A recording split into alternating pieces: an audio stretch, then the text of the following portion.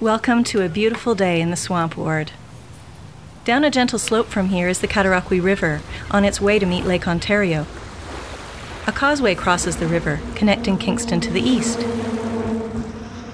And the hum of cars on the causeway is a sound that people who live here know well. Hot summer nights, brisk winter mornings, it's always there. In 6 episodes, this podcast series introduces you to the Swamp Ward through its sounds and its voices. I've spent a lot of time talking with people about this place, and I want to share with you what makes it special, what makes it ordinary, what makes it real. Swamp Ward, yeah. It was like another universe. We used to go and raise proper hell as kids in there. A lot of stuff like that went on back then. This was years and years ago. I never changed my mind about what we did at the time. I knew we were in the swamp. It was swamp. So then we got nicknamed Swamp Ward. Swamp Ward. Swamp Ward. Swamp Ward. Swamp Ward. Swamp Ward. What's the Swamp Ward or always the Swamp Ward? I'm Laura Murray, and you're listening to Stories of the Swamp Ward from Kingston, Ontario, Canada. That's what was so amazing about it, that Kingston, Ontario, and we were doing the same things as people were doing in LA or whatever kind of places. And it was fairly independent. It wasn't like we were connected with those people at all. We just did it. We did it on our own. And we were all like, I've never changed my mind about what we did at the time. You know, I remember a reporter one time, he said, "What are you doing mixed up in this? You know, you won't be doing this for the rest of your life." And I said, well, I may not be, and I probably won't be, but I'll never change my mind about how I feel about this stuff, and I never have. In this episode, we take you to the late 1960s, when radicalism was erupting here as it did in so many places around the world. Kingston Whig Standard, Tuesday, September 1st, 1970. Quiet council meeting. Then the roof fell in. It was 10 minutes to 10 o'clock at what had promised to be a long, relatively uneventful city council meeting. The council was in the process of considering a recommendation to take no action on a rent control resolution. Rent control is a very backward step, said Alderman Spiel. Then the only woman alderman in the city had her turn. What this council has to decide is whether it's going to support the people or vested interests, some of which are on this council. As long as you let the tenant pay and pay and pay, it's destroying the people of this city, she concluded. Alderman Spiel rose for his last words. Let us deal with the real question, he said. Socialism. If you're going to control one segment of the economy, you've got to control them all. If it's rent control, then there's no stopping when you've opened the gate. The alderman had just finished in favor of not taking any action when Mrs. Maddie Poffley of the Association for Tenants Action, Kingston, attempted to speak. I'm sorry, Mr. Swain. I have to speak because this is the most important thing in this city. You only listen to people like Mr. Sly because he's got property and money. And you won't listen to people like myself who don't have money and who don't own property. I want to speak on behalf of the 5,000 people who signed the petition for rent control. Council stands adjourned, Mayor Swain finally called out. Joan Kuyak remembers the evening well. We knew it would be defeated, but we had worked, for a few years on this. People really wanted rent control. We knew it was needed. We'd done our homework. We'd gone through all the proper committees, and we managed to get it to council as a motion. And on the date that the vote was coming, the whole place was packed with our supporters, packed. And we had agreed that Maddie Poffley, who was a welfare mom, would get up and read a statement from us when it was defeated, and that we would all just in solidarity be there with her. And it was defeated, and Maddie got up and in a shaky voice read this statement. I don't remember what it said now. And the mayor got very upset because she wouldn't sit down, and people started booing him when they tried to make her shut up. And he adjourned the council meeting and got the police to come in and clear the council chambers. And all the councillors and the mayor left except John and I, so we got dragged out too. We were all dragged out. That was it. In fact, that was it for Joan Kuyak's career as an elected official. She quit in disgust. But in any case, her position on council had only been one tool in a broader campaign. Kuyak had first come to Kingston from Ottawa with SUPA, the Student Union for Peace Action.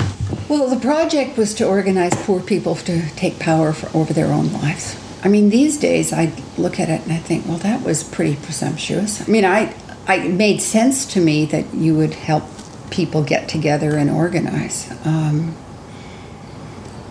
But when I think about it now, we had very little to offer. And I think what I really had to offer was my unbounded enthusiasm and belief that you could make change. But really, we're talking with people, with 5 and 6 kids living in houses with a privy in the backyard on Lower Union Street. Their husbands are ex-cons working at the shipyards. And they knew more about life and what was or was not possible than I ever would. So in some ways, I mean, I can't imagine why they even bothered with this, but they did.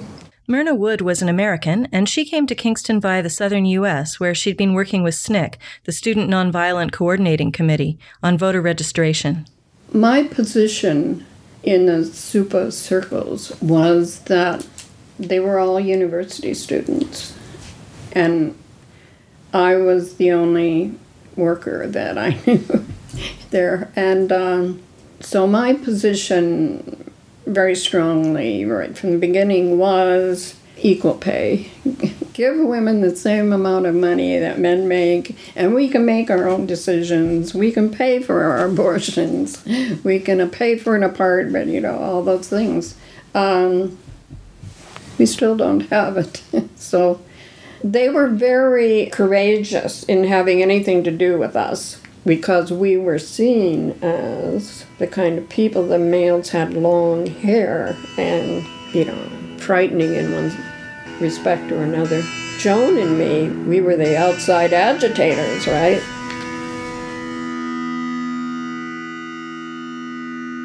Of course, agitation is only one ingredient of a movement.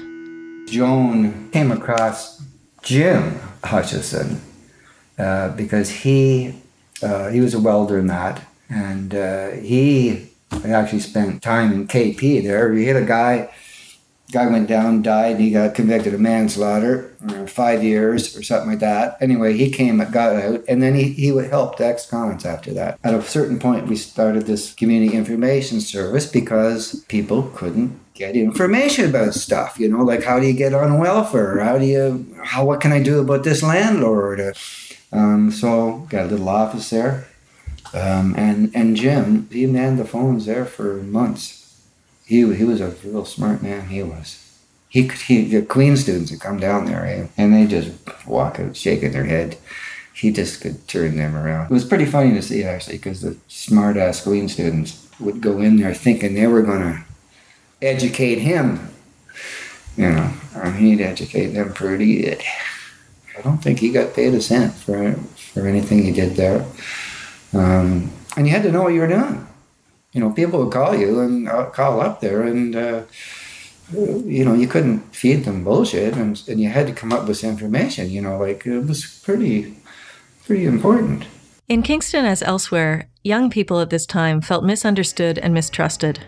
They were being harassed all up and down Princess Street. They had a lot to be angry about, right? But because of this atmosphere and everything that was going on in the world, they come up with the idea that they needed to have a demonstration. The teenagers of the downtown sort of took over the project. They were the ones that were really angry at the way they were treated and the power imbalance in the population, and were ready to stand up and make a noise.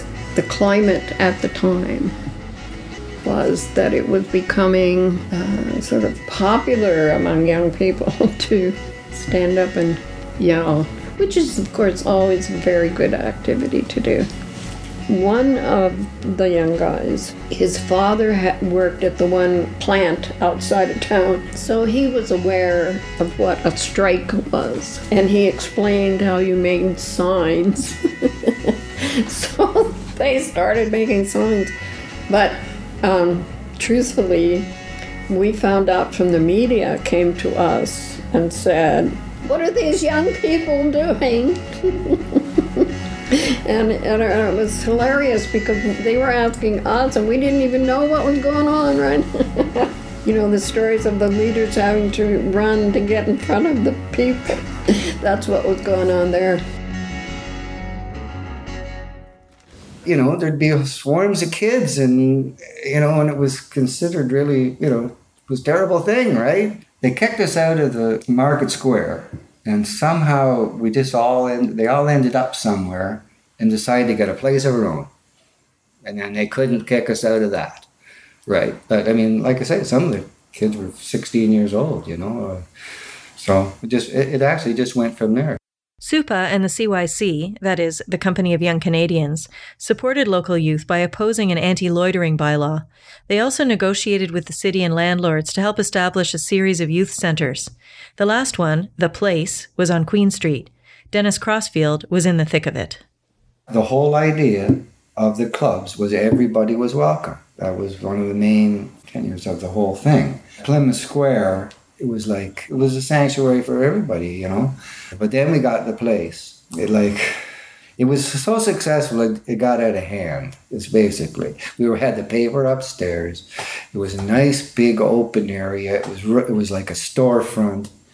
We had walk-ins all the time and stuff like that. And it kind of fell apart. It was too much. That's all. And we had to pay rent and that, so we had to raise money and keep the place clean. And, you know, the city renovated washrooms for us. But see, they had the idea because we had nothing to fight for in a way, you know. It was like, all of a sudden we got exactly what we wanted. That was Doug Fleur. He was smart. He said, that's the smartest thing you can do. Give them what they want, you know. Logan Murray was another local teen who got involved in political organizing.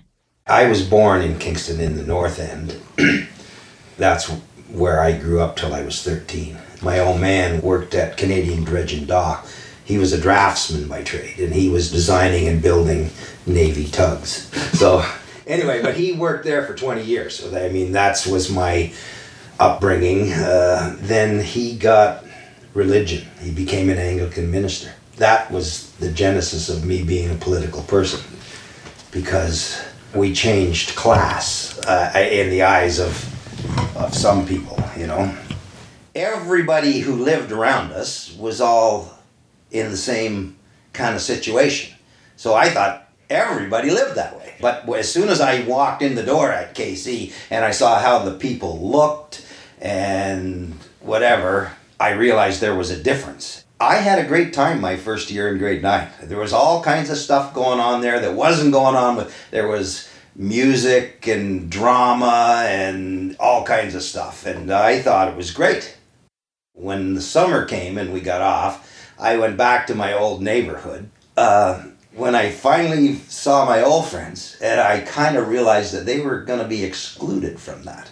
And it just came crashing at me that their expectations in life and where they were going and how it was way different from the people in the other end. And if I stayed the path that I was going to go in KC and whatever, my life would have been way different than the guys that I had grown up with.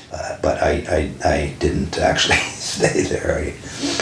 But what happened is, by the time I got to grade 13, I was a pretty well-known shit disturber around town. Murray joined the editorial board of This Paper Belongs to the People, an ambitious monthly publication explicitly designed to challenge the authority of the establishment Whig standard.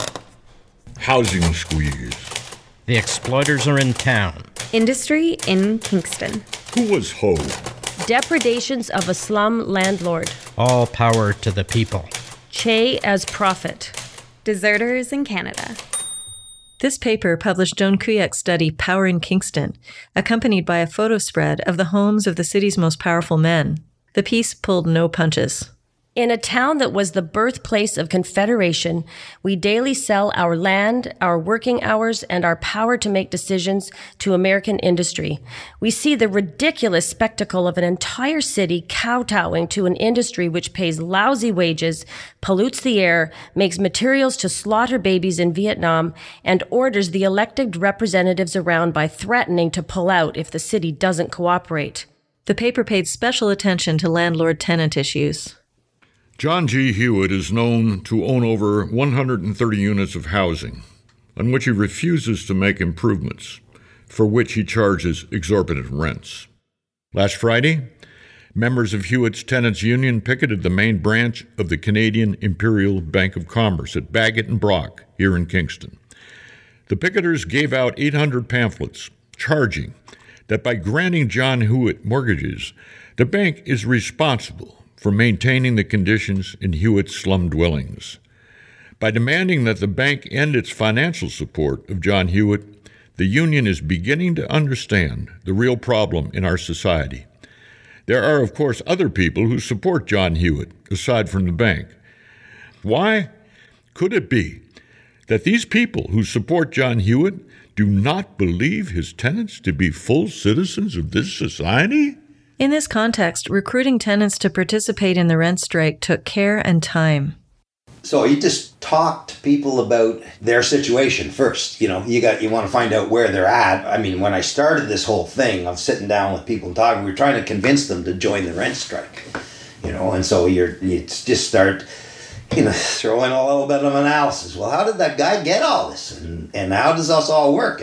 And city council at that time was full of real estate developers and stuff like that. So you got to find some kind of common ground, and you got to develop some kind of trust, and you got to show some understanding of where they're at. And then you got to start saying, well, what do you think we could do about this? I used to always say that deep down inside, most working people from their experience have a tendency to have a conflict theory analysis. They do you don't have to tell them that they're getting the shit end of the stick. They understand that. Logan Murray didn't stop at talk. He went for action too.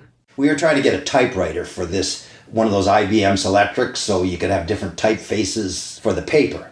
And we kept saying, and they kept stalling us and blah, blah, blah. So I rode a motorcycle in those days. I got on my bike, rode up to Ottawa, went up to the head of the CYC, or to the office, the main office, and went in and went up and talked to the director and said, hey, we got to get this worked out. And we just got, the runaround. So I went down to the main desk, the receptionist that's sitting in the office, and there was an IBM Selectric there, and I unplugged it.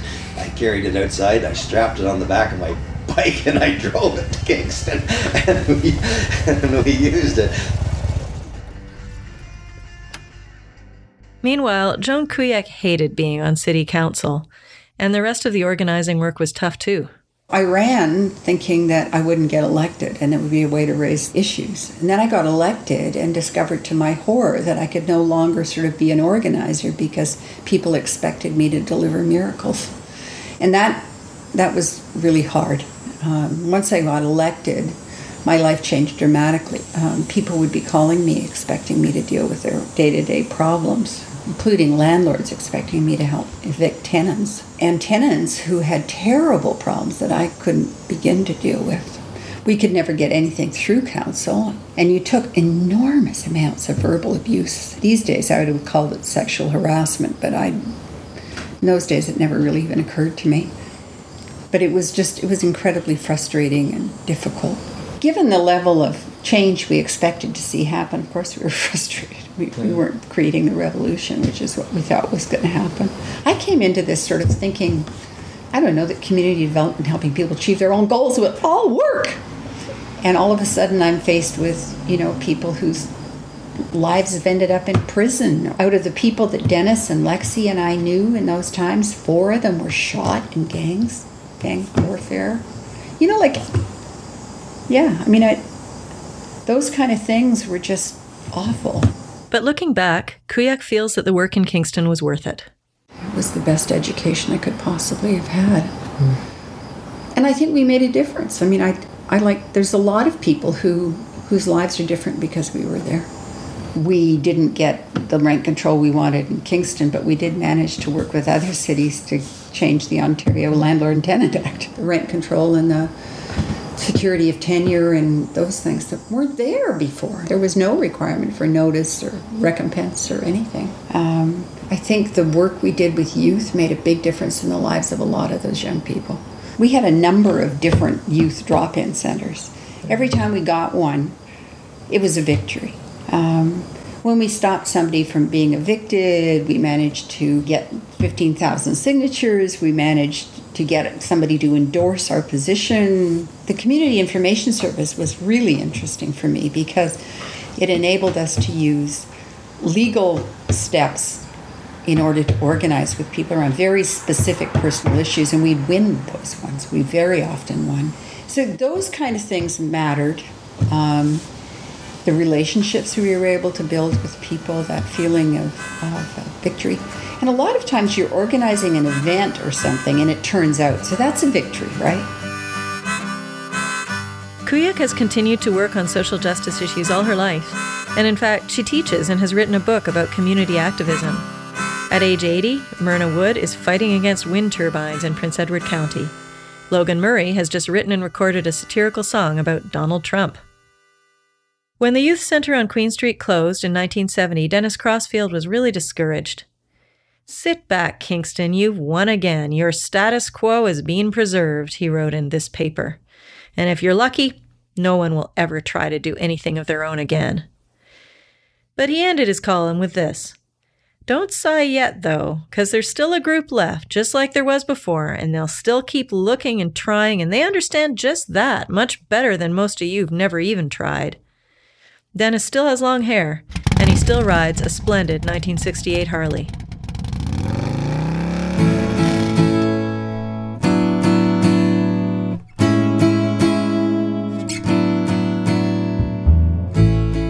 Thanks so much for listening to Stories of the Swamp Wort from Kingston, Ontario, Canada.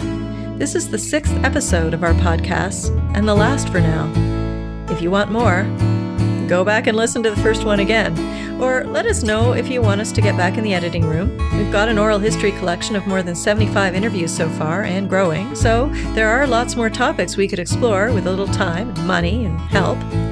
Stories of the Swamp Wort is produced by me, Laura Murray, with audio production and story consulting by the all-hearing Phil Lichty. Jeff Elliott did the final mixing and mastering. Music is by Sam Allison. Today's episode was based on interviews with Dennis Crossfield, Joan Kuyak, Logan Murray, and Myrna Wood. The interviews were conducted by Scott Rutherford and me, Laura Murray. Jamie Swift, Jeff Smith, Susan Beliveau, and Ella Mackay-Singh lent their voices for the newspaper excerpts. Other assistance along the way came from Ronan Goldfarb, Yanni Pantis, and Justine Hobbs. For more information about what you heard today, check out Richard Harris's book, Democracy in Kingston, McGill Queen's University Press, 1988. The Queen's University Archives houses the surviving issues of This Paper Belongs to the People, thanks Joan Kuyak, and you might also want to check out Joan Kuyak's book, Community Organizing, A Holistic Approach, published by Fernwood in 2014. You can find Logan Murray's song Livin' with Donald on YouTube. Queen's University and the City of Kingston Heritage Fund provided essential and generous financial support, and thanks also to Friends of Kingston Inner Harbour and CFRC, Queen's Campus Radio 101.9, our partners in these podcasts. If you want to know more about this place on the planet, check out swampwordhistory.com, the website of the Swamp Wort and Inner Harbour History Project. And there's a special companion blog post to this particular episode at swampwordhistory.com/fightthepower. I think you'll really enjoy seeing the papers and posters made in Kingston in the 1960s. And that's it. Over and out. For now, at least. It was an honor and a pleasure to make these audio documentaries. I hope you found them good company.